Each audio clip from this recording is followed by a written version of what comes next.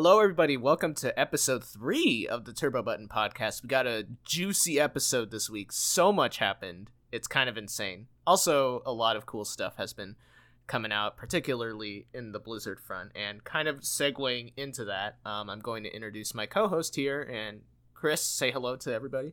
Hello, hello. So, Chris, what a week for gaming, huh? You got to tell me about what you've been playing this week. It's been a couple weeks since we last recorded, I believe, or last released something. I have been playing. Oh God, what have I been playing? I finished playing something. I forget what it was, and then I started playing Valhalla. It's the first and only virtual novel I've ever owned. It's yeah. It's an American-made virtual novel. Still has an anime aesthetic, but it was very popular. I believe I got this game in a Humble Bundle. It's a very popular game, and I'm sort of reading through it. It takes place in a cyberpunk universe. You play as a bartender. People come into your bar, and it's the last few weeks or months of your bar's being in business, and there's a bunch of characters coming in and talking about their lives, and there are these corporations, and there are these anonymous, 4chan anonymous kind of rebels going around, and there's this girl, there's Streaming Chan, who is the taking the idea of streaming your life and vlogging and stuff to a crazy extreme where she's recording literally every moment of her life all the time, and she has premium accounts where people can see her take showers and stuff, and there's jokes and there's jokes and stuff about that. There are these little android robots that are mostly designed to they're designed to be very pretty, but they have such they have such evolved artificial intelligence that they can go out and do whatever they want, but they're designed to be sex robots. So there's that. Interesting. There's a hacker character. There's this newspaper CEO who keeps coming into your bar, and he's like, I'll have a beer, and you're like, all right, so you give him a beer, and he's like, that's not a beer, and you're like, I just gave you a fucking beer, man. What are you talking about? So that's pretty funny. It's a good little game. It's cute. You make money, and then you, in between sort of sessions at your bar, you go to your house, and you can use the money that you made to customize your room and things like that. And it's really cute. I've not gotten to the actual romancing part. I'm not sure if there is a romancing part. Honestly, there's just more and more characters being introduced, but I'm only a couple hours, maybe 3-4 hours into the game so far. So I would be surprised if there weren't any romance options in there. I would be surprised too, but it doesn't. I'm not sure where this story is going or where anything is going. But it's a funny game. It's an endearing game. There are lots of really nice characters, things like that. I also started another indie game called Dropsy, which is published by Devolver. It's a point-and-click adventure game, old style point-and-click, and you play as this fat, ugly clown named Dropsy, and all he does, everyone's afraid of him, and people are especially afraid of him because he is the only survivor of this terrible fire that burned down his entire circus and killed everyone. And so people think that he caused the fire, and so people are afraid of him and don't like him and stuff. But the only thing that he wants in life is to make people happy and give people hugs. So you play as Dropsy, and you click around the map, and you're solving people's everyday problems and giving things hugs, and it's really cute. It's so much fun. It's a really adorable game, and it's really very beautiful. Great pixel art and everything like that. I hopped back into Zelda Breath of the Wild. I finished the last Guardian that I needed to defeat, I guess, needed to clear out. So now I'm just sort of doing some shrine quests and things like that before going in and defeating Ganon. And I still have all of the DLC stuff to get through. So that's what I've been playing the last couple weeks. Well, you know what I've been playing the last couple of weeks. I do know what you've been playing. I've been playing Necromancer, and holy crap, is that awesome. It is... Okay, you've been playing Necromancer a lot too, though, I played Necromancer literally 2 hours before we started recording. Like, I bought it, and then I just started playing. And it's a blast. I think it's funny because I went on to... what was I going to say? I went on to Diablo 3 a few weeks before the release, and there were only like 80 people online, at least in the thing that I was playing in. But like now that Necromancer is out, it's like so many people are in general chat, and they're all like, "Yo, are you leveling Necro? Yeah. What are you doing for your build? Dude, Bone Basher, dude, that's the meta." Like that kind of talk. And it's funny because general chat usually is filled with cancer and and stuff like that. Yeah, those 60 people are always cancer. Oh, man. Maybe I was thinking about Overwatch's general chat. That's filled with cancer, too. But... Oof, ouch. Basically, I don't mean that jokingly. It's pretty funny. Get some pretty funny memes in there, but... So, I guess I'll describe the build I've been doing right now. I haven't fully leveled my Necromancer yet, because I've been pretty busy. But basically what I'm doing now is focusing on making like a skeleton army and a mage army. So what I've been doing is using so there's a left click where it's like a large scythe arcing AoE damage attack pretty much. So I've been doing that. Every time you hit something, it restores 12 essence, which is the resource that you get as a Necromancer. And basically what I do is I hit a large group of enemies, get like 100, get all my essence back in one swing because it's per person that you hit. And after that, I just keep spawning mages and skeletons and they destroy everything for me. And it's pretty awesome.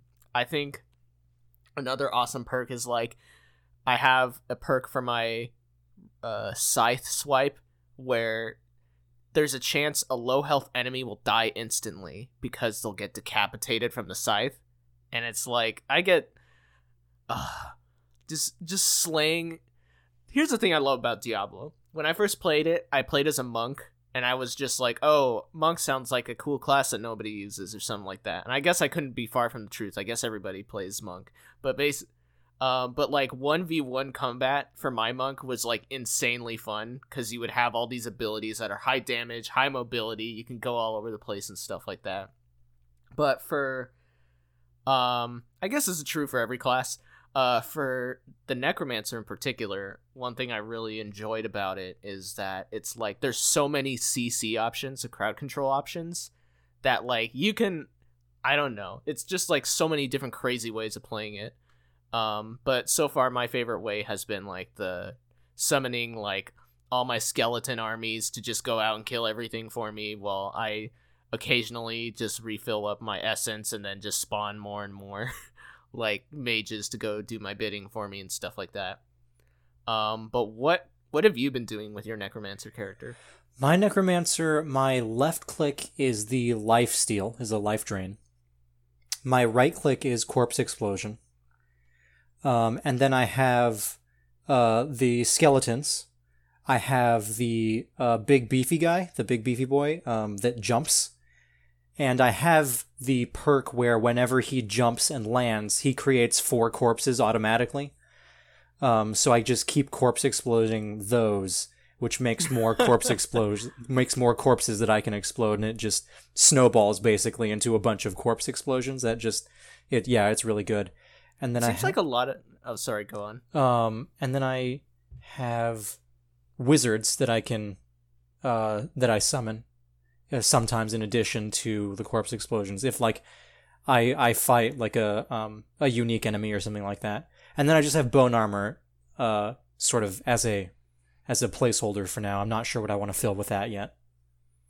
Yeah, I've been it sounds like basically the different playstyles that I've seen, it seems like the playstyle in general with Necromancer is like it's kind of a snowbally character where early in a fight they're not that strong, but as they kill more and more things, they can kill more and more things, and it's so satisfying. Yeah, it's really good. But I can tell why you did the corpse explosion build. It must be really satisfying to just see all that blood just popping up all over. I played a little bit of Diablo 2. I got through the first 3 acts. I've never beaten Diablo 2, not even the main game. But Corpse Explosion is actually like not one of the best abilities for the Necromancer in 2, but it's really fun. It's just so much fun. And as soon as I knew Corpse Explosion was part of the game, and you get it really early, I just had to keep using that. Like it's just too good. I like how the different perks play into. I mean, this is true for any Diablo kid. I mean, but like, I used to do Corpse Explosion. I kind of stopped doing it at the moment because I like my little skeleton army build that I'm doing right now. But basically, I like how they had a perk for the mage one. I'm pretty sure you have this one. When the mage disappears, it turns into a corpse that you can use for Corpse Explosion. Yeah.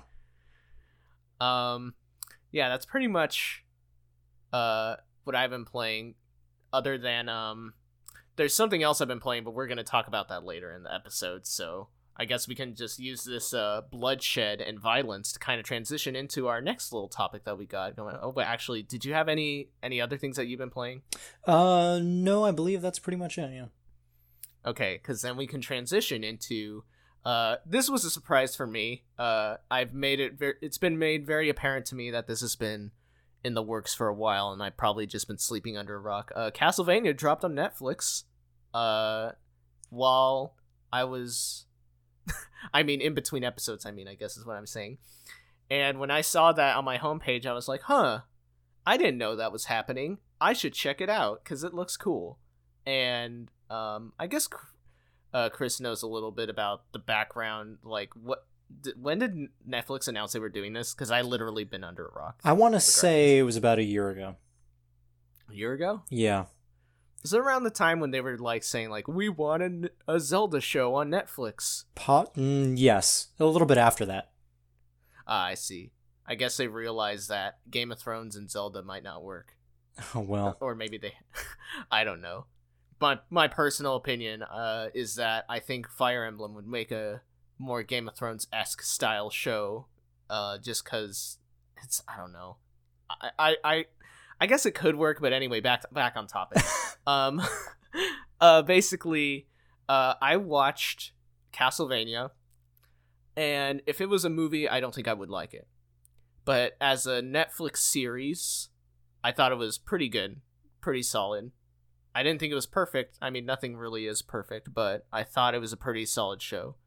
I think my biggest issue is pacing. I think in particular, I don't remember if this is the first episode. There's like a group of, there's like a tribe of people who have oral tradition. I forget what they're called off of the top of my head, but basically, there's this part in that episode where all they do is lore dump the background of this tribe, and I'm like, I feel like there's a better way to do this instead of just like talking about it.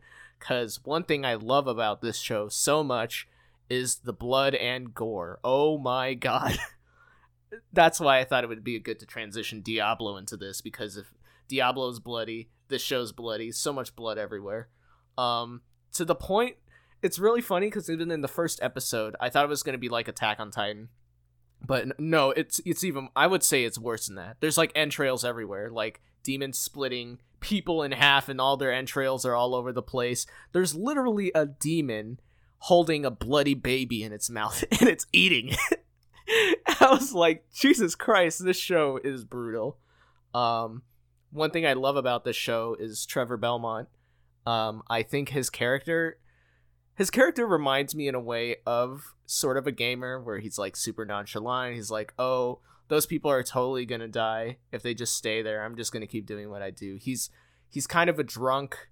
Well, not kind of. He is a drunk. I would say he's just like a super nonchalant dude that's pretty confident and knows a lot about the world. He has a sailor mouth for sure, and he just curses a lot. I think the thing that really made the show stand out for me, in terms of, at least in terms of video game shows, is that it's really adult oriented. Like, I think when I think back to video game TV shows, I think of like the Zelda the Zelda animated show. It's like, excuse me, like that one. It's like really kid friendly. This one is like no holds bars, balls to the wall, just so much violence and so much. It's real. I really like that about the show, to be honest. Did you have any thoughts or like disagreements or agreements or anything about? I generally agreed with you. I'm not. Bit of background for me. I'm not a Netflix person. I don't watch a lot of TV or watch a lot of shows or series or anything like that. But I'm always down for something gaming related. So, Castlevania was something that I had known about for, again, like I said, for about a year. So I was interested in watching it. I pretty much agreed with you. There were some pacing issues, especially in that episode in particular. I believe that was the third episode. There were some strange, like, you could tell where, and this is an interesting thing, especially when I watch animated TV shows or anime in general. And again, I'm not very keen on anime. But you can tell when an anime or when a cartoon has a good budget or a bad budget, especially in action sequences. Like, it can get framey sometimes, or it can get the animations themselves don't seem like they're as fluid as they could be. But that's not particularly what I'm sort of what I'm sort of critical about as far as the animation goes.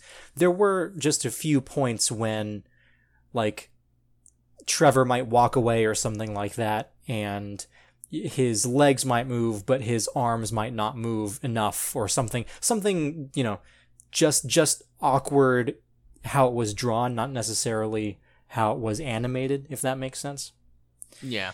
There were a couple, like, kind of logical problems that I had. The thing that stuck out to me was, and here we're going to get into spoilers in case anyone listening has not watched the show yet.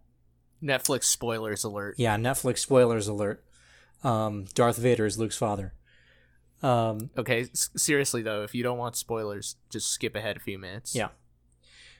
So, I believe it was episode 3 when the demons attack the city, and one of the characters turns out to be a sorceress, and she summons ice walls and stuff, right? Mm-hmm. The flying demons attack the city, but she has ice walls, and the point of the ice walls is to funnel in the demons, but there's no, like, roof to keep them from flying away, but they don't fly away anyway. And they're just smart demons, Chris. I guess. I'm just kidding. I suppose. So, I don't know. That seemed a little bit convenient. Going on to Trevor, I didn't like him at first. Richard Armitage voices Trevor, and he's a very good English actor. He's probably most famous for being Theoden Greybeard in the Hobbit movies. Or Theoden... What? Oh, God. Did I just say a completely different fantasy character? Anyway, he was the main dwarf in the Hobbit trilogy. Peter Jackson's Hobbit trilogy. He's a very good actor. And he actually does a fairly decent job of disguising his voice in this. Although, if you're a fan of Richard Armitage, you can definitely tell it's his. I didn't really like Trevor as a character until he sort of decided, oh, okay, like there was a point where I believe they were called the Orders, that tribe of people who only kept oral traditions.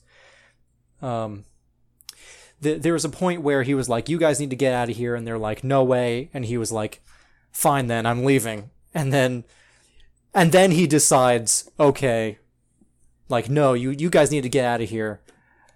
Anyway, so he wants to like force them to leave the town while the demons attack, and the Orders are like, no, we're gonna help these people out.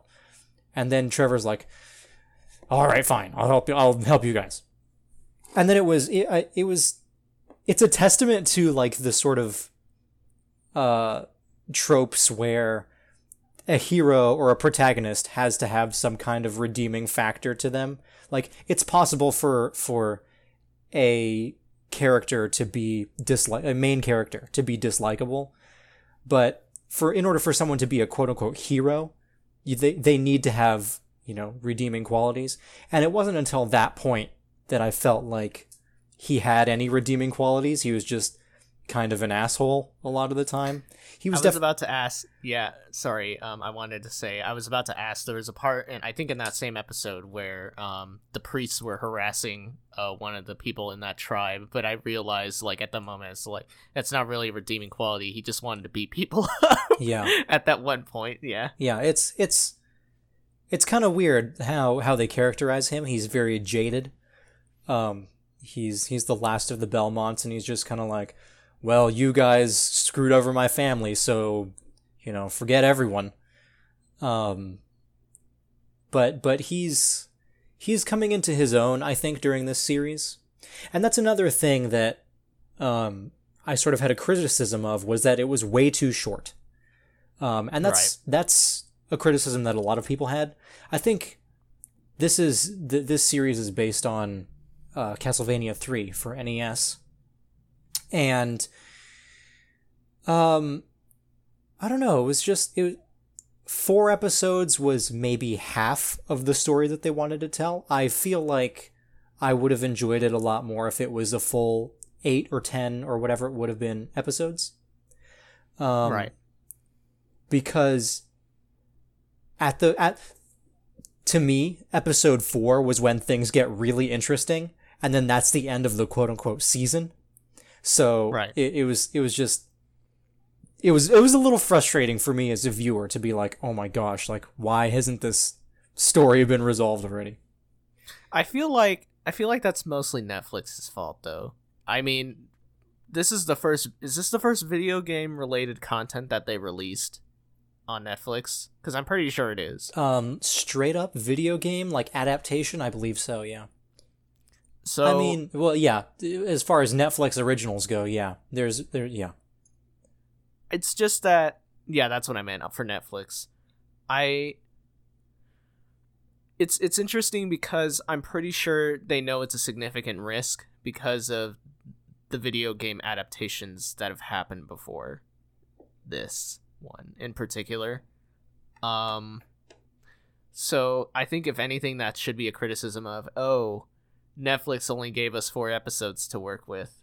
So if it's successful, they'll probably make another season. Did they confirm that they're making another season of this, by the way? Yeah, exactly. Yes, they did. And I was about to say that after you finished, was that the very same day that the series was released, they confirmed a second season. Was it that successful on the first day? I don't know. It was within, like, I checked my phone, I was checking Twitter and stuff, and I was like, oh, Castlevania came out today. And then a few hours later, I got the news that it had been it had been confirmed for a second season. And I was like, oh, okay, great. Like, why? Like, well, no, okay. So maybe they really didn't think anybody would watch it, and then when they released it, they're like, oh, people kind of liked it. Let's greenlight season 2, guys. Yeah. Or something like that. Maybe. Yeah. Or maybe they greenlit the season already. They just didn't announce it because they wanted to see if people actually liked it first. I don't know if that's typical or not, but sometimes they like kind of greenlight it in bulk or something like that, or if someone sees the episodes that come out of season 1 and then they kind of behind doors kind of greenlight it, maybe. I'm not quite sure. But yeah, that's kind of all my thoughts. Did you have any other thoughts? No, other than I enjoyed it. I mean, it was a darn good first season. In the future, because, well, okay, going a little bit into Castlevania lore, the whole series is about the Belmont family, right? It's about succession. It's about Dracula coming back, and then the next Belmont has to defeat him and things like that. I would be interested in future seasons to, of course, see future Belmonts. I would love to see their adaptation of the good old Simon Belmont. I'd hopefully in the future they release a full story arc rather than something like this, which seemed like half a story arc. Right. I think that would you be open to like having original stories coming out of this, or do you just want it to be strictly adaptations?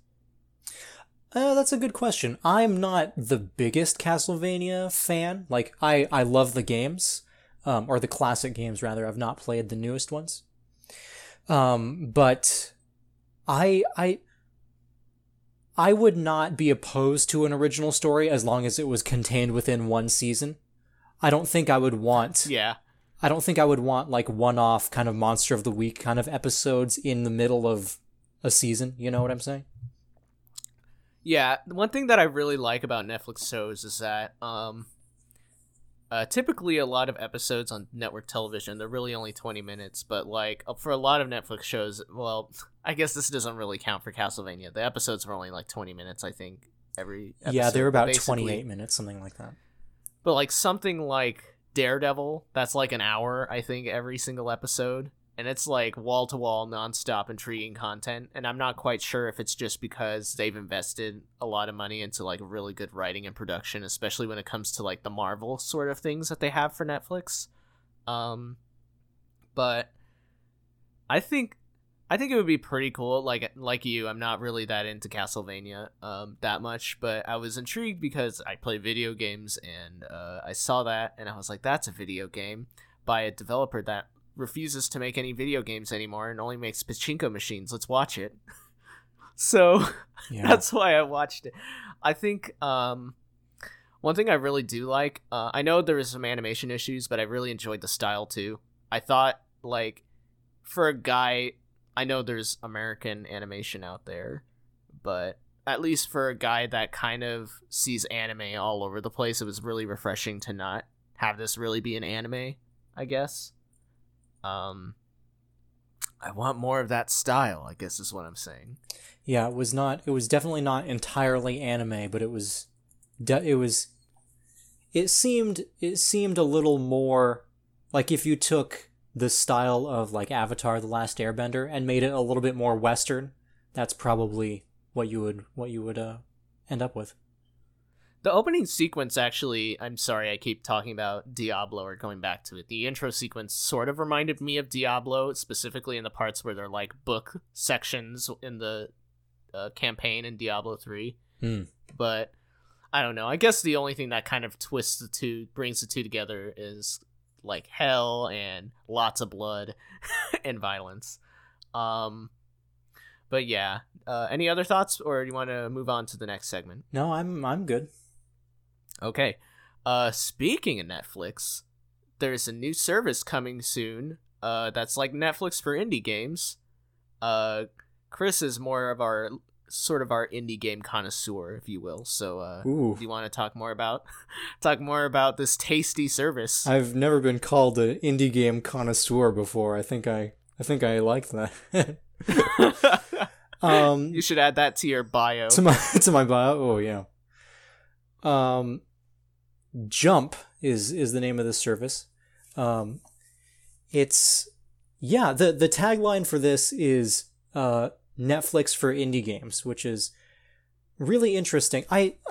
It's odd because this is a streaming service. This is like Netflix, or if you want to go into the realm of gaming, this is like PlayStation Now, or I'm not sure what the Xbox equivalent of that is, if there is one. But this is specifically for games by independent developers. The point is not just to get money to those indie developers, but also to allow for more what's the word I'm looking for? Not notoriety, but to get maybe an indie game that you may have skipped over it's on the tip of my tongue.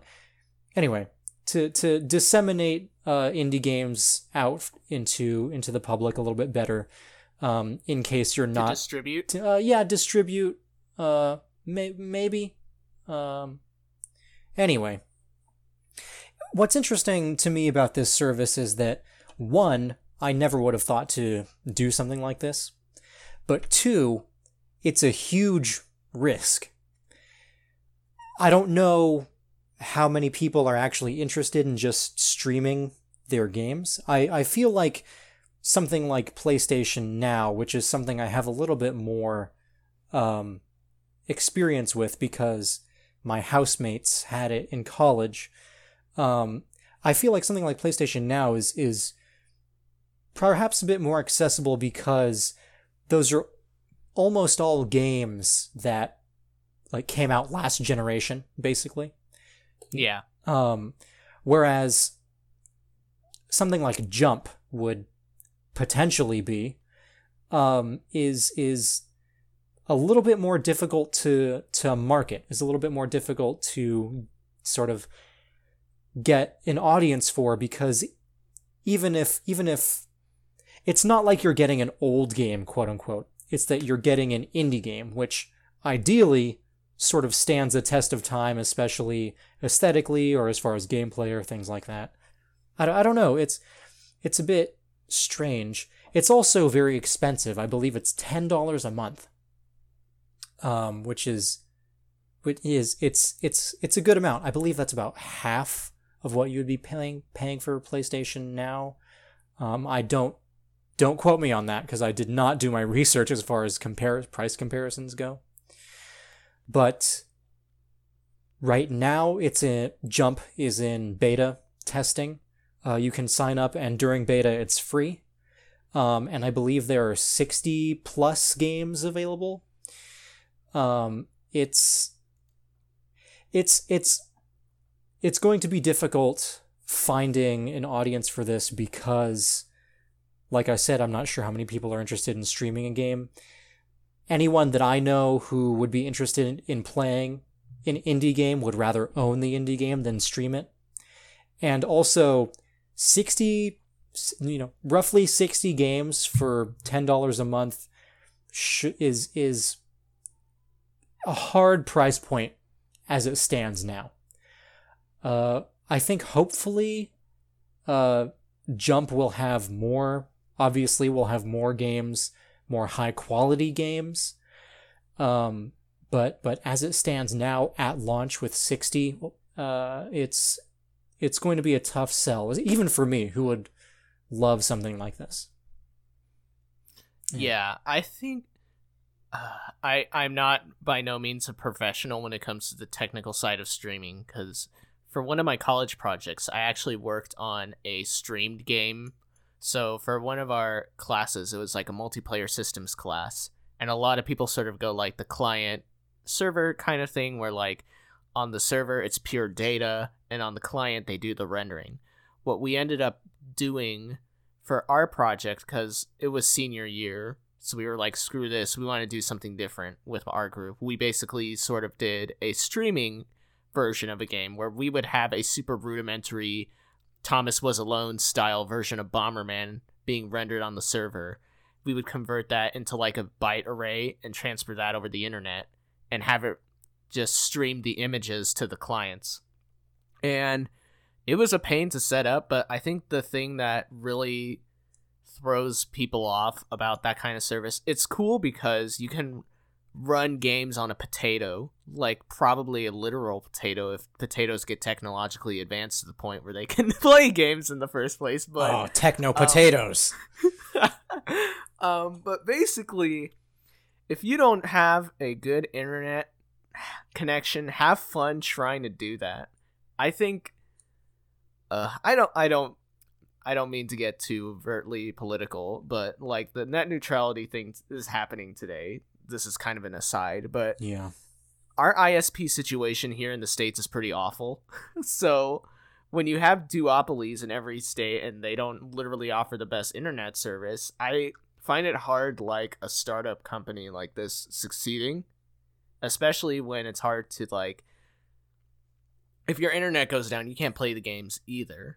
And another concern actually I have for this too, this doesn't have anything to do with anything technical, is I want to know what percentage of cut are they getting for the developers. Mm-hmm.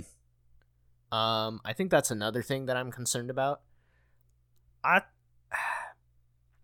Honestly, if I want to buy an indie game, I'll just buy it on Steam or GOG. Like, I feel like, I don't know about Steam, but at least I'm supporting the developer directly. I don't necessarily know how cuts work on a streaming service when it's just up there and maybe they don't necessarily know if they're gonna sell copies, or like, obviously they can track how many active people are watching the stream probably, but I guess you see what the point that I'm saying is. Yeah. If it, are they gonna remove games, I guess, is another issue and stuff like that. If people have games, how do they... There's a lot of logistical issues. I'm sure they've thought about this. I think my biggest problem is that personally for me, and I think most of the people that I know would feel this way, if you play games enough, like a serious, even including games like Dark Souls, where response time is super obvious, and like if you have any sort of input lag, it's like extremely awful. So imagine that on a bad network connection if you were playing like a Dark Souls like indie game, and you know what I mean. Mm-hmm. Like the input lag might be awful. I just don't think, personally, I'm not a fan of game streaming. I know some people are excited about that, but I hope that internet speeds in the US kind of get better first, for consumers at least, before something like that can actually take off. At least that's my take. Do you have any comments on that? I'm only looking at the FAQ right now, and apparently the way I'm not sure exactly how this is working, but the way streaming works is that you load the game first. Well, here, I'll just read this to you. The question here is, what internet speed do I need? The answer is, don't worry, any old broadband connection speed will do. That only affects the initial loading of games, so while it may take a little longer, using the dial-up at Grandma's house, after loading the game plays locally on your desktop. No need for a super fast connection, etc., etc. Most games will take under 60 seconds on a 15 megabits per second connection. I need to test that. I'm pretty sure it's BS though. Yeah, I would have no way of personally being able to verify that at all. I'll join the beta. I'll test it out a little bit, actually. Maybe I'll eat my words on the next episode of the podcast. Who knows? So, well, we can do a correction section. Yeah, a correction section. I think I'm looking at. Unfortunately, I don't have the list of games that they have here, but I don't know. I'm looking at this in a case where I am interested in playing an indie game that I'm not sure I want to buy yet. I suppose something like Jump would be good, like beneficial for what I want to do. In the case that there's no demo or something like that of the game on Steam. Oh man. It's rough. This is a rough sort of niche that they're trying to cut out for themselves, I think. Yeah. I guess we can move on to the next topic if you're done with this. Yeah. If anyone listening is interested in Jump, It's at playonjump.com. Open. It's free. Yeah, free beta right now. I believe it launches officially next month. And I believe that you have a trial period of 14 days after it launches officially. Okay. So. Yeah. Moving on over. There's a Kickstarter for a nonprofit video game art gallery. Is this like I haven't read about this. Is this like a video game history kind of thing, or is it just literally like an art gallery for video games? So from what I understand, and I only saw this within the last couple days, VGA Gallery was a traveling art gallery for video games art and new media art, basically, in the Chicago area. And from what I understand, it's not necessarily games history so much as this game or this game looks pretty. Here are a bunch of screenshots of it, or here is digitally made art. Here's some here's a picture of it, a screen of it, and sort of promoting the idea that games can be art in a different kind of way, not necessarily in an interactive way, kind of way, the way you might think of video games being art as going, but it's an interesting endeavor. I think it's pretty cool.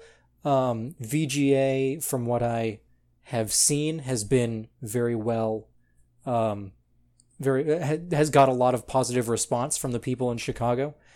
And yeah, they have a Kickstarter that, as of this podcast, as of our recording, is about 3/4 of the way funded. It's and of course the Kickstarter is for their own permanent installation in Chicago, rather than it having to be a traveling installation going to different places that'll hold them. Yeah, I see what you mean. I have a feeling they'll make their goal. They got 20 days left. Mm-hmm. That's actually a pretty cool idea. Yeah. I was looking at some of the art pieces they have there, and it looks pretty cool. I must say I did back it, partly because they have cool t-shirts. And I'm... Oh, where are the t-shirts, dude? I want to see this. I believe they are the $25, the $25 pledge. But I'm, as much as I am interested in seeing and promoting sort of esports and things like that, I'm also interested in promoting the idea that games are art and that games can be art. So I think something like the VGA Gallery is pretty important for, gaming culture, gaming as a whole, for anyone interested, anyone who believes that games can be more than entertainment every once in a while, Let's see. Any other comments, or we can move on to the next one? No, not really. All right, Steam UI update. Is this for the store, or is this for like Steam in general? This is for, and let me pull up my notes on it. This is mostly for the store and mostly for the recommendation sort of engine that they have going on. I see. Because I actually put like a different skin for my Steam thing, just because I think Steam's vanilla UI is kind of boring for me, so I just put my own on. Yeah, so I did too, actually. This is also for the library as well. Those are the big the big three things that they wanted to get at. So, like, what kind of things have they been doing? Let's start with the store first. Sure. I mean, the Steam summer sale just happened. Why not? Yeah. Talk about the store. So, from what Valve had this sort of meeting thing. It was like, have you ever seen early E3 presentations where they were like literally in a small room with like a slideshow? It was exactly that. It was just this awkward guy with a slideshow talking about Steam. It was like a Unity developers conference, wasn't it? Yeah, it was. I want to say it was in Stockholm. that this was going on? Because that's the first thing I think about whenever I hear Unity, Stockholm. Well, I don't know. Anyway, this was definitely in Europe that this was taking place. But anyway, the store. So the store here, this was a about 45-minute presentation. About 30 of those minutes were dedicated to the little PowerPoint that they had going on. The store, they're wanting to update the recommendation engine and, in particular, integrate Steam curators a little bit more. So, of course, if you're not familiar with how Steam curators works, basically, it's people or a group of people. You create an account or something along those lines where you are a curator. And what this means is that you are writing reviews and doing recommendations for certain games, and people who follow that curator are told which games they like and which games they didn't like and things like that. And that's ideally supposed to inform you as the consumer as to what you should and shouldn't be buying depending on who you're following as a curator. Yeah, I actually utilize that system quite frequently. I have Total Biscuit in my follows for curators right now. Yeah. And there's also, I don't know if they address this, there's other things for curation. Like, another curation thing that I follow is also from Total Biscuit, but it's basically like the 30 frames per second lock seal of approval. Yes, yeah. Where it's like, it's just a way of, I guess, publicly shaming games that have a 30 FPS lock on it. Uh-huh. But I thought it was pretty funny. That's why I subscribed to that. So they outlined a number of ways Steam curators are going to be integrated a little bit more. They're interested in showing, like, if you click on that curator, they're interested in being able to link you directly to, like, streams or broadcasts or, like, video reviews that they've done of those games. They're interested in allowing curators to make lists. So, like, for Total Biscuit, like, exactly, for the 30 FPS lock, for example, instead of creating a whole new curator for that, he could just make a list. Like, these games only run at 30 frames per second. And instead of you having to go back and forth between these two different curators that he's managing. I see. There's you can also be able to you're supposed to be able to search for search and find specific curators based on tags, language, the operating system that they use, things like that. There's going to be better curator verification, so there could be, like, if we're using Total Biscuit, for example, if there's a fake Total Biscuit curator account somewhere out there and a bunch of people are following it, it's just making sure that the real Total Biscuit is the real Total Biscuit and this fake account is not being, followed for no good reason. Yeah. It's like the Twitter verification Yeah, thing. exactly. And this is supposed to allow, after verification, this is supposed to allow for devs of games to be able to send curators Steam games directly without the use of a key. Oh, that's interesting. Yeah, so potentially you don't have keys floating around where they shouldn't be and things like that. So that's pretty much it. As far as they also mentioned a little bit about Steam reviews. They want to make it, they said, quote unquote, make it easier to review games. I'm not exactly sure what that means yet. I'm kind of concerned about that, actually. Yeah. It could be good, it could be bad, not sure. They want to improve the helpfulness rating of individual reviews. So potentially, like, the recent and overall sort of reviews that you see on the side of the store page for a game possibly have some, like, weighted values to them, depending on how helpful each review that goes into the sort of average is. So that's a possibility. They also, the last thing that they mentioned as far as the store goes, wanted to create a sort of centralized calendar system. So currently right now on Steam, there is an event system. But that's mostly for, or at least in my experience, that's mostly for like groups that you're following. So I'm part of the 100% achievements group because I'm crazy.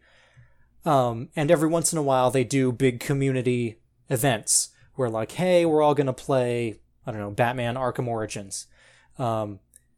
And there's a multiplayer version of Batman Arkham Origins, and it's the multiplayer is closing down, and this is an actual thing that happened. The multiplayer is closing down. Whoever wants to get all of the multiplayer achievements, go ahead and hop in at this time, and we're all going to be playing multiplayer so that everyone can get their achievements before the official multiplayer servers close down. Things like that. Instead, what they want to do as far as this event system goes is that possibly you can actually click a button and see an actual calendar, and depending on what kind of or rather what games you have in your libraries, the developers of these games can have events displayed on that calendar.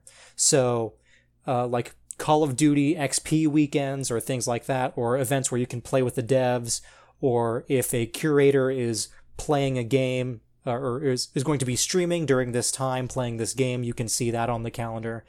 Any kind of contests or tournaments, even major updates can all be displayed on this calendar all concurrently.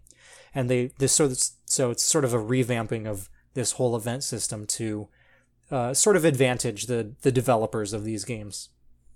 I kind of actually like that. I mean, on PS4, they had a system similar to this. I don't know if they had a full-on calendar for it, but like they would have, I guess, notifications like if you play a game, they're like, hey, there's this thing going on. It would like mention that in the operating system. But I think that's pretty cool that they're doing that with the calendar. It would be, I don't know, for me, when I like reading patch notes, it'd be neat to see all of the things. Like I can just go to the calendar and read the patch notes there or something like that, instead of like having to go dig around on the internet to go see what it was or something like that. But other than that, I think those are pretty cool things. Didn't they talk about Steam Direct also? Possibly. That was not part of the presentation, the PowerPoint presentation. It may have been part of the Q&A that I didn't watch. I thought they did talk about it though. I'm not quite sure though. There were some updates to the library that they mentioned. If you don't mind me talking about that too. Oh yeah, go ahead. Okay. Go ahead. Basically, from what I could tell, they want to kind of integrate the community tab and the library tab is basically the gist of what they're going to be doing. So when you click on a game in your library, you can in part see upcoming events and things like that with the calendar that I mentioned earlier. You can also, but there's also going to be some like features where you can see community content, like the things like the screenshots and arts and guides and things like that you see in the community pages, just straight on the on the game page in your library. I guess that's how you would say that. You can sort of track which achievements you and your friends have gotten. You can actually see when your friends are streaming from your library, basically, and sort of join that from there. It looks like they're trying to fold together the community and the library, which may or may not be. It sounds interesting, definitely. But I hope it just looks nice, to be honest, because that sounds like it could be very cluttered to me. Yeah. What was I gonna say? it sounds like too that they're kind of making a push for their stream service. Yeah. Which, to be honest, I do enjoy. Who is it that calls it streams? Is it one of our is it one of our friends that calls it that? Yeah. I enjoy Steam streams for the sake of when I don't want to go on Twitch and have like maybe other people that aren't my friends watching me play games and stuff. I think Discord is introducing that too, actually, in a future patch where they're going to have it so you can stream to your Discord server. But I don't know. I think there's kind of ups and downs when it comes to Steam streams in particular, but I actually enjoy it when I'm like, hey, want to watch this game that I think you would like? You should check it out. And I'm like, sure. And then you can just kind of watch it, I guess, for a little bit. See if you like it. What would be cool, I don't know if they mention having something like this. Something that PlayStation 4 does, actually, is share play. So, like, you can play local multiplayer games, but stream your gameplay from one PS4 to another PS4 over the internet. So you could play, like, Lovers in a Dangerous Space-Time, but, like, with somebody that is, like, in another state, I guess. And it just renders... So the game, like, renders on one screen and it streams it to another PlayStation that for the person that you're playing with. I don't know if they have that, but that would actually be pretty cool if they implemented that. That would be fantastic. I'm thinking of games like Overcooked, because I loved that game to death, and it's super funny to play it with other people, but I don't know if it's, like, networked or anything, but I feel like games like that are totally different when you play it on a couch or, like, playing it. Yeah, absolutely. Yeah, it's kind of getting into a non-related topic, but I love Overcooked. Go check that game out, by the way. It's really cool. Is that pretty much it with the with that particular topic? Yeah, you want to move on yeah. to the next There one? may have been other stuff that I missed because I didn't watch the Q&A, but those were the highlights of that. All right. So I did not mention one thing I was playing this week because we're kind of grouping all of this together for the last little bits of the show. And Doomfist was announced for Overwatch. If you've been living under a rock in the Overwatch community, Doomfist has been hinted at for quite a while. He first appeared in the cinematic trailer. It was kind of a throwaway line. They're like, "Oh, it's Doomfist Gauntlet, dude. Oh, yeah. You can level a skyscraper by punching That's it." right, yeah. And I don't know if the Terry Crews controversy is that big or anything, but whatever. Basically, Doomfist is out. I think as a character, he's insanely awesome to play as. Doomfist is classified as an assault hero, which is kind of odd because for a really long time, people thought that Doomfist was going to be a tank. And at least in my eyes, he seems like a super kind of technical initiator or something like that. But the thing that's interesting with his particular character is all his abilities are melee. He has a backup shotgun weapon in his left hand. So, like, each one of his knuckles is a barrel on the shotgun. So, like, he just shoots it out of his hand, and it's, like, not like a normal shotgun. It's not like a hit scan shotgun, it's a projectile shotgun, so you have to kind of lead your shots with it. You're not really supposed to use that, though, but what you're supposed to do is kind of combo into all these punches with your abilities. So the first thing he has is it's a dash. So your right click is a dash. The longer you hold the right click button, the further you dash, and if you hit into somebody, it knocks them back, and it does extra damage if they hit terrain. So much damage, actually, that it insta-kills any hero that has 200 health or less. Mm-hmm. So, in actuality, it's really hard to pull that off with, like, say, an assault hero and stuff like that. But if you get really good at it, I've seen people actually do that dash with mid-air Pharahs with another move, uppercut, rising uppercut, where you can... It's basically an uppercut attack. I've seen people use it, like, to gain vertical height, because when you do your dash, you can't, like, go up. You always, like, kind of stay in the plane that you're in, but you can combo your dash after your uppercut, so you can, like, fly midair horizontally, kind of like an air dash kind of thing. And then his other one is like, I forgot what it's called. It's like a slam. Basically what it does is if you're on the ground, you go forward to a set location, and then wherever you're looking at, it draws the heroes that you're looking at closer towards you, like a kind of knock-up kind of thing.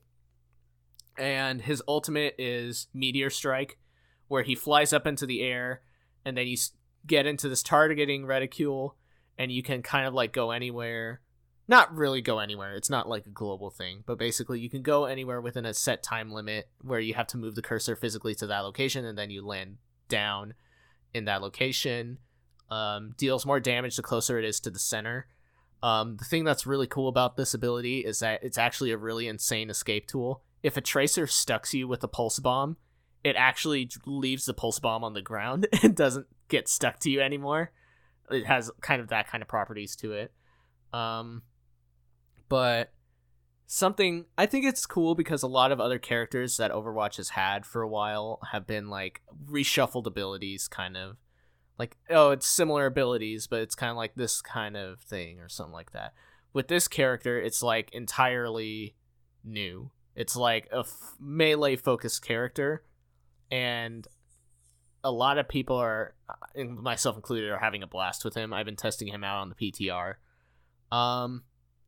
And it's been really fun. I really enjoy his actual voice actor. A lot of people were hoping Terry Crews would be his voice actor, but they found, I don't remember where they saw this voice actor and whatnot. This is actually his first role. He's done a lot of plays and stuff, but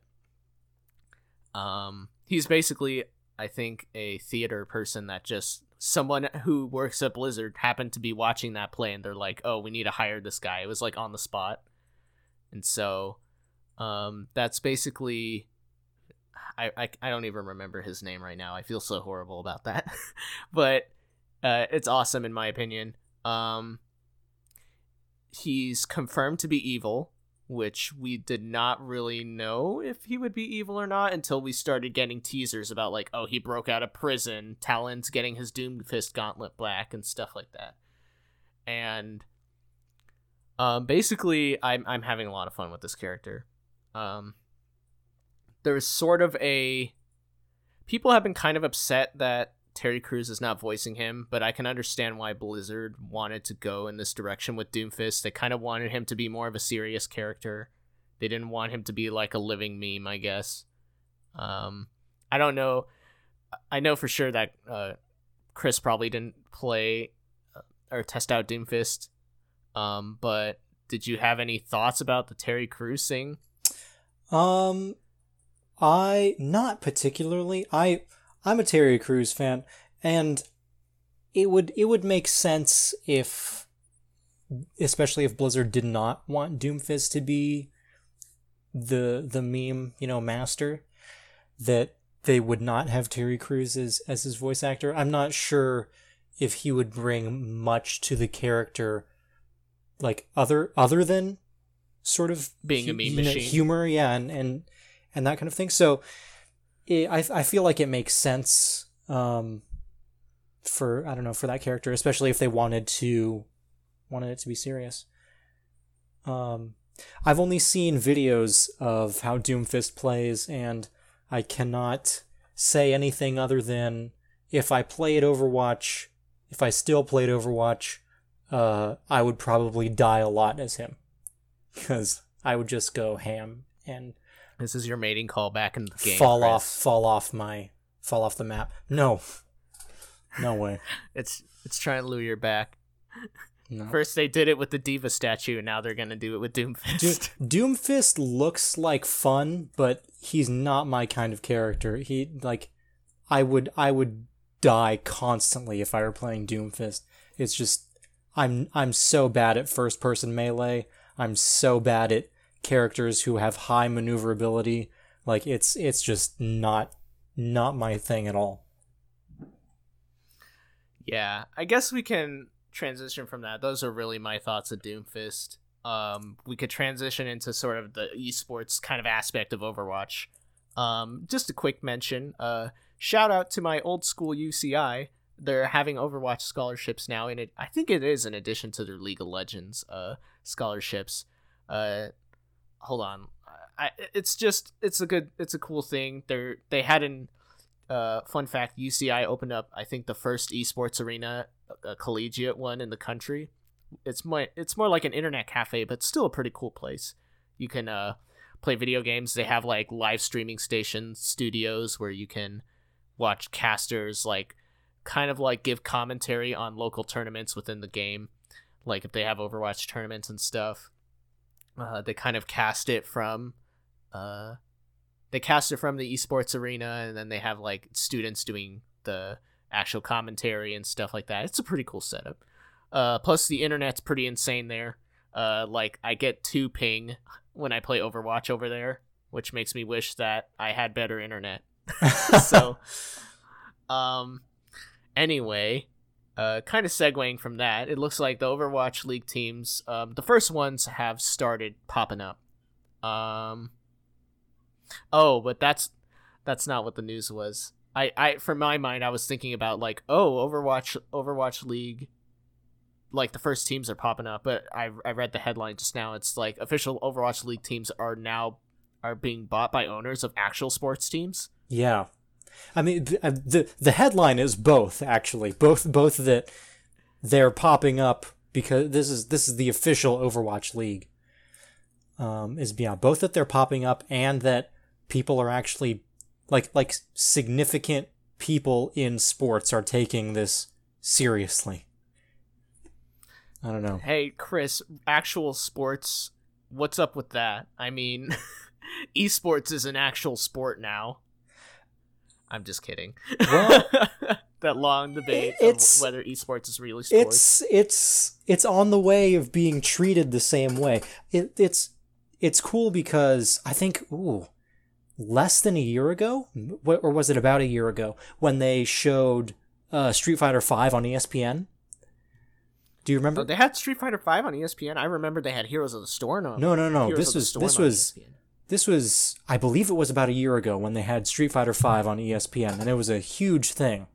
It was absolutely massive. Was it successful? Yes, it was hugely successful. Even among non-gamers? Yes. That's actually pretty awesome. It's because I think fighting games are like the most relatable game that you can actually kind of like.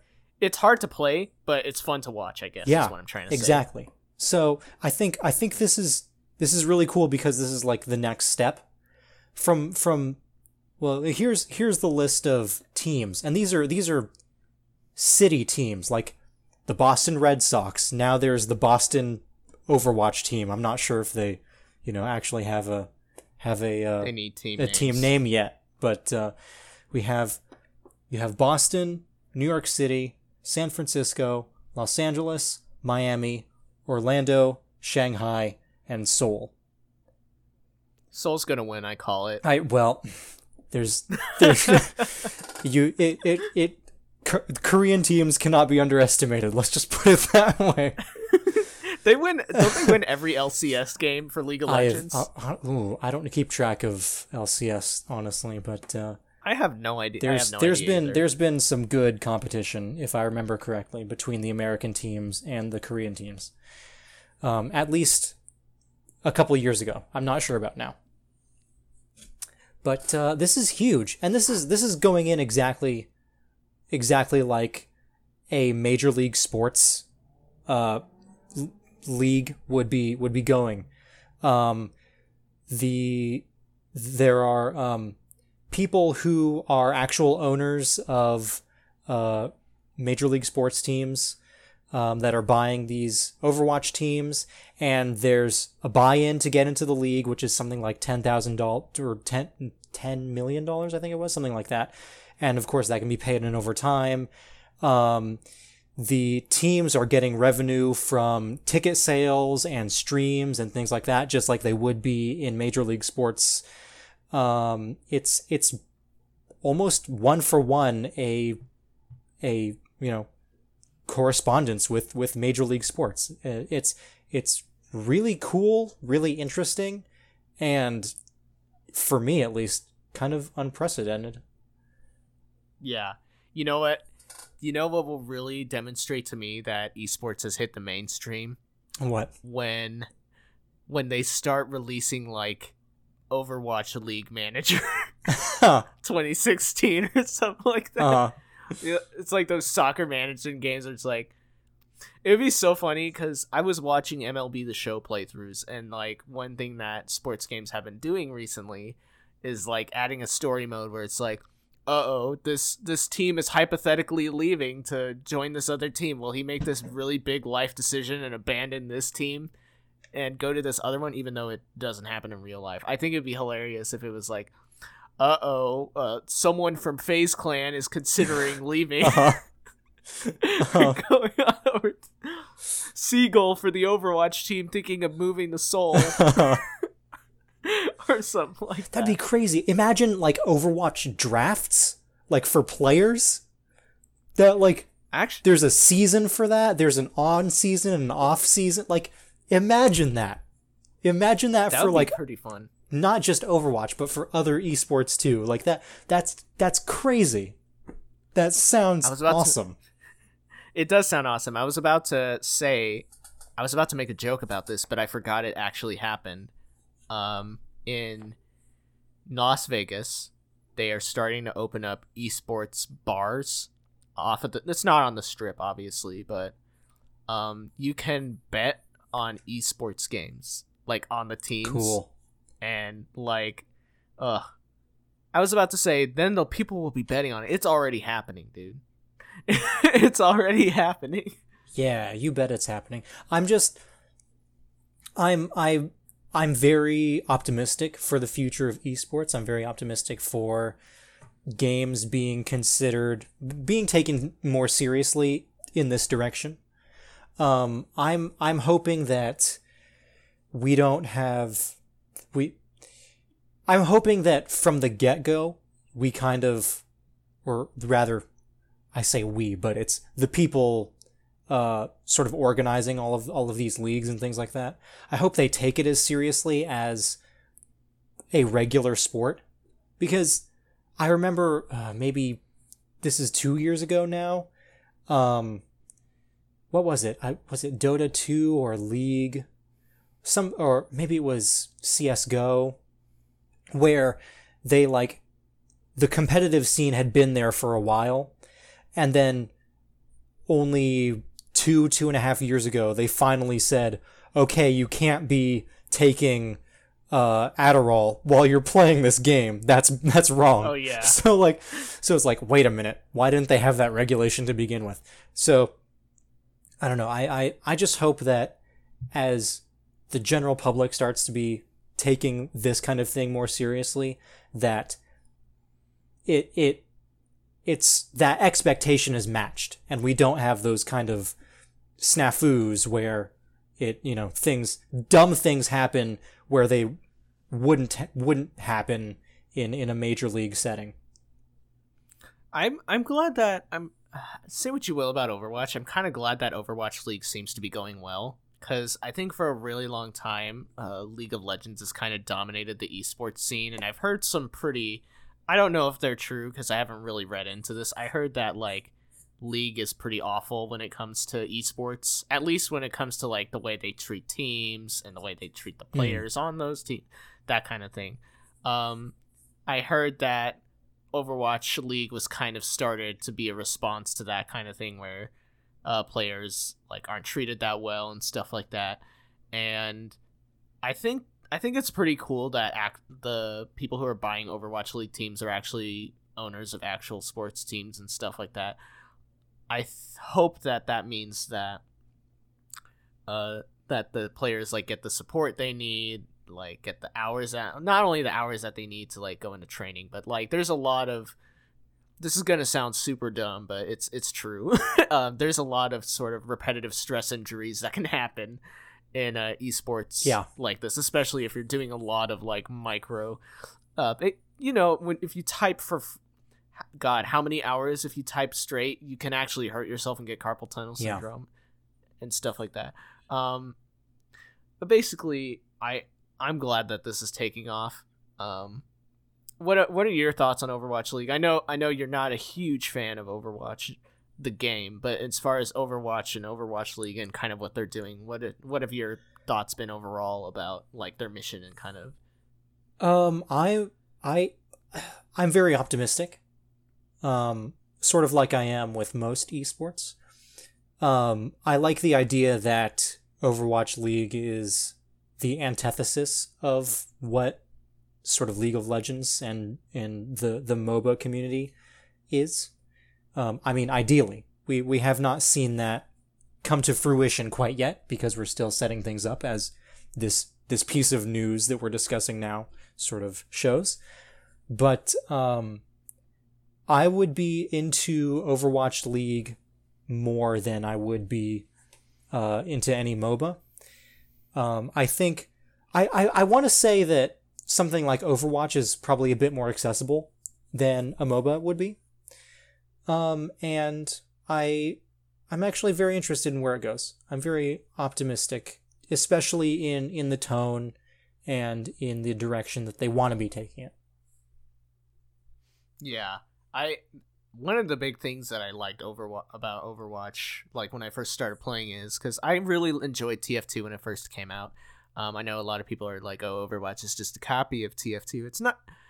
The game modes are similar, but I think in terms of combat, it's kind of drastically different. Because basically, where in TF2 they would have like multiple characters can have like several defining characteristics to them. Like Overwatch kind of simplifies that further. Yeah, there are more characters in Overwatch, but it's kind of like those essences are like what each character has like essentially one thing that they excel at in particular, I guess is what I'm trying to say.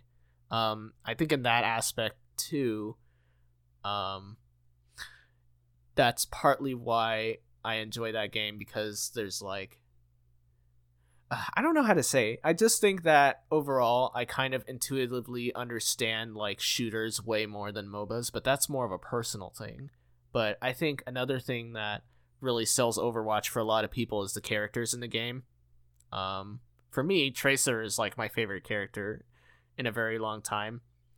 And I know she's like the box art character and stuff like that, but I don't know. You don't see, at least in modern times, I felt like you didn't see a lot of really happy characters, I guess, in video games that kind of just exist in their sort, even though they have their emotional moments, like particularly with Tracer in like the Alive cinematic where she let Zenyatta dies, but no, I'm just kidding. It's not Zenyatta. when someone dies, you can tell she's really sad about it. I think, and I guess it kind of boils down to like, Overwatch was kind of built around the idea that Blizzard has always been kind of, at least in their words, Blizzard is kind of like a hero factory where they have all these good character designs and stuff like that. Whether or not you enjoy the games or whatever, that's totally up to you. I kind of think that a lot of characters that I play, or a lot of characters I see in Blizzard games are they stick in my head for a while. I think specifically in like Overwatch and StarCraft in particular, just because I enjoy those environments a lot more. But yeah, maybe that's part of why it's so accessible. How did we get here? Overwatch is awesome, and yeah, esports are pretty cool too. That's how we got here. Yeah, maybe this Overwatch League is part 2 of the mating call to get you back into Overwatch. Ooh, maybe Chris. It is. I don't know. I'm kind of looking at Widowmaker right now, and I'm like, I kind of want to play. I kind of want to play Widowmaker a little bit. So maybe I'll think about playing Overwatch soon. Open up that Blizzard app. No, it's already open. I was playing Necromancer earlier. It's already open. No, leave the Diablo section. Click the Overwatch button, and then click the download button on install button. Are you look at that diva statue. Ooh, clicking that instead. Ooh, wow. You could read the Doomfist lore. $500. Okay. Here's something. I watched the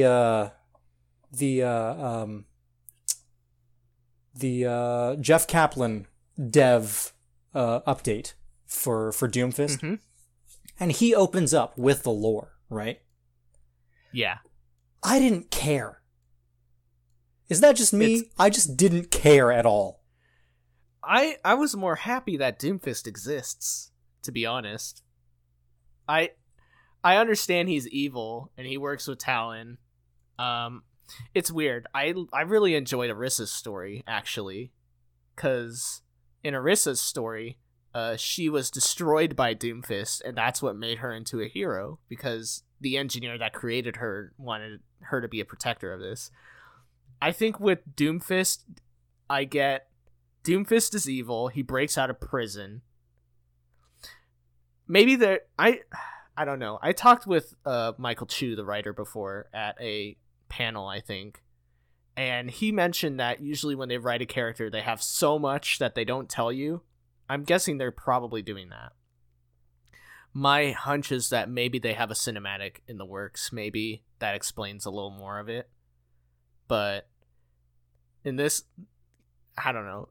This is a significantly different approach to story that Blizzard typically does, so I might cut them some slack on that. I don't know. But yeah, but as far as Doomfist, I think the things that really got me excited for him have been his gameplay and just how different he is compared to a lot of the heroes, and how interesting it'll be to play as him. One of his counters is Hanzo, so I feel like it's funny because the past two heroes, the hard counters for those two heroes have been Hanzo. I think they're just trying to make him relevant, more of a viable pick. Which actually, he is actually okay in attack, at least in the recent meta. You really should get. I'm serious, Chris. You need to get back in here. So much has changed since you last played. I would be interested in like an esports setting. I think another thing that Overwatch has over a MOBA, especially Overwatch has a much more distinct and select roster that I feel like it's so much easier to understand what's going on in a meta than it is in a MOBA. Yeah, especially in MOBAs and stuff, they have their metas change, I think on a yearly basis. Mm-hmm. Almost, at least with League. I don't know about Dota, but they got Diva leggings here on the gear store, Chris. Ooh, with the little bunnies? Or no, it has the logos and stuff. Oh. It's like her pants and the pilot suit. Cool. Did it? Oh, they don't. Wait, do they have the Tracer statue still? Oh no, that's the new figure that they have. God, part of me really wants that Tracer statue. There's no way I'm shelling out $500 for that, though. Part of me wants this Diva statue, but there's no way You know what's cheaper than a Diva statue, Chris? Playing as Diva in Overwatch. Playing as Diva in Overwatch? Oh, man. Dude. Boom! I got you! $500 or my time? Oh, man. That's a hard one. Also, those leggings are $45. Okay, for those of you who don't know in the audience, I've been trying to get Chris out of retirement, out of Overwatch retirement for quite a while. Do you want to share your backstory as to what made you quit? It's really very simple. It's that I am not a fan of competitive multiplayer, like me playing competitive multiplayer games. And when Overwatch came out, I was very excited, and I played it for maybe 2 or 3 months, maybe a little bit longer than that. And I ended up just getting so salty that I just had to quit. I could not play anymore. It was just too much for me. I just can't. I can't play Overwatch. I've been trying to get him back in the game ever since. It's rough. It's rough. If you want, I can try to desalt the salt here. Kind of reduce the sodium in your blood. Oh man, the sodium levels. I don't know. Maybe. I don't know. Probably not. But If you truly want to understand what's going on in the esports scene, though, you got to get back. Well, why? That doesn't make any sense. Not every fan of baseball has to play baseball to understand what's going on. That's true, but Ha! Gotcha. There it is. Just oh god, you yourself said you miss Widowmaker. Widowmaker is pretty cool. You miss back in the beta days. I'm when bad at snipers, be, but Widowmaker's pretty cool. Widowmaker is your chance to your redemption. I remember when in the beta, her butt would get bigger if you used her. Yes, ultimate. I do distinctly remember that. And then they changed it and said it was an animation error. I don't know. Sometimes I feel like when Blizzard says something like that, they don't mean it's an animation error. I think someone snuck it in and tried to like get it past QA or something. Who knows? Because I don't know if you remember this, there was kind of a controversy with Mei in the Chinese New Year skin thing because her waist was thin and everyone was yelling at Blizzard for making her like not fat. And so they changed it. Apparently that literally was a model error or something like that.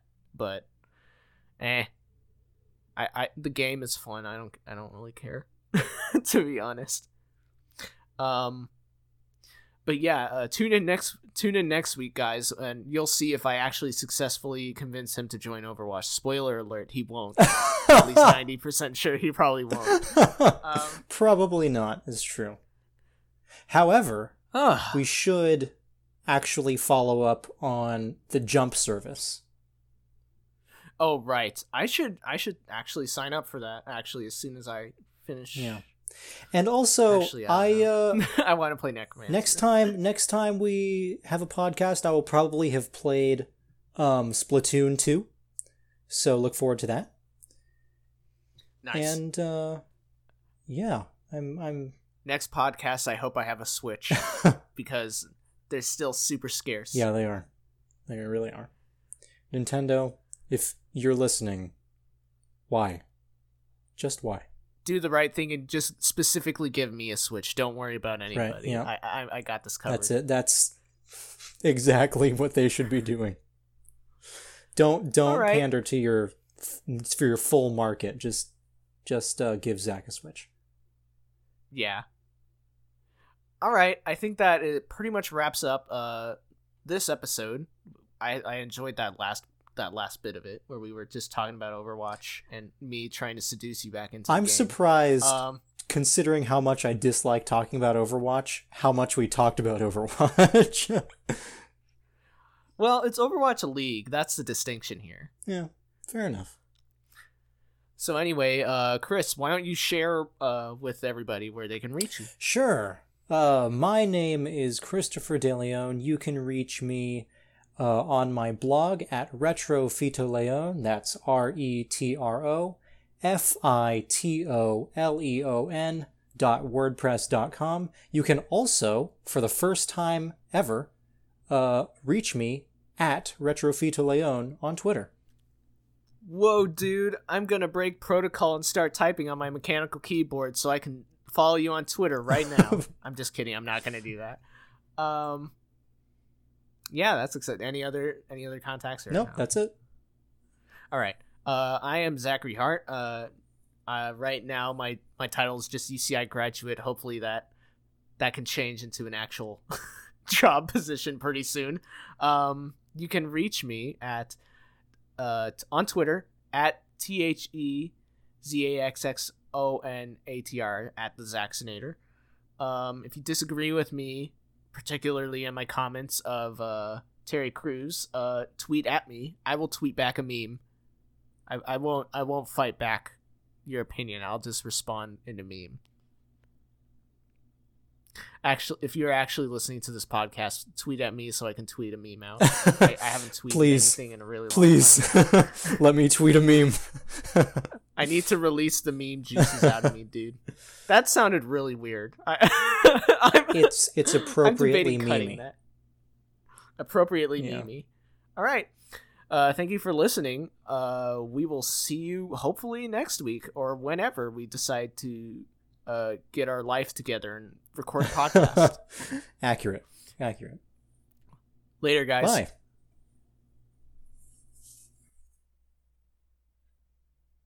Yeah. Good.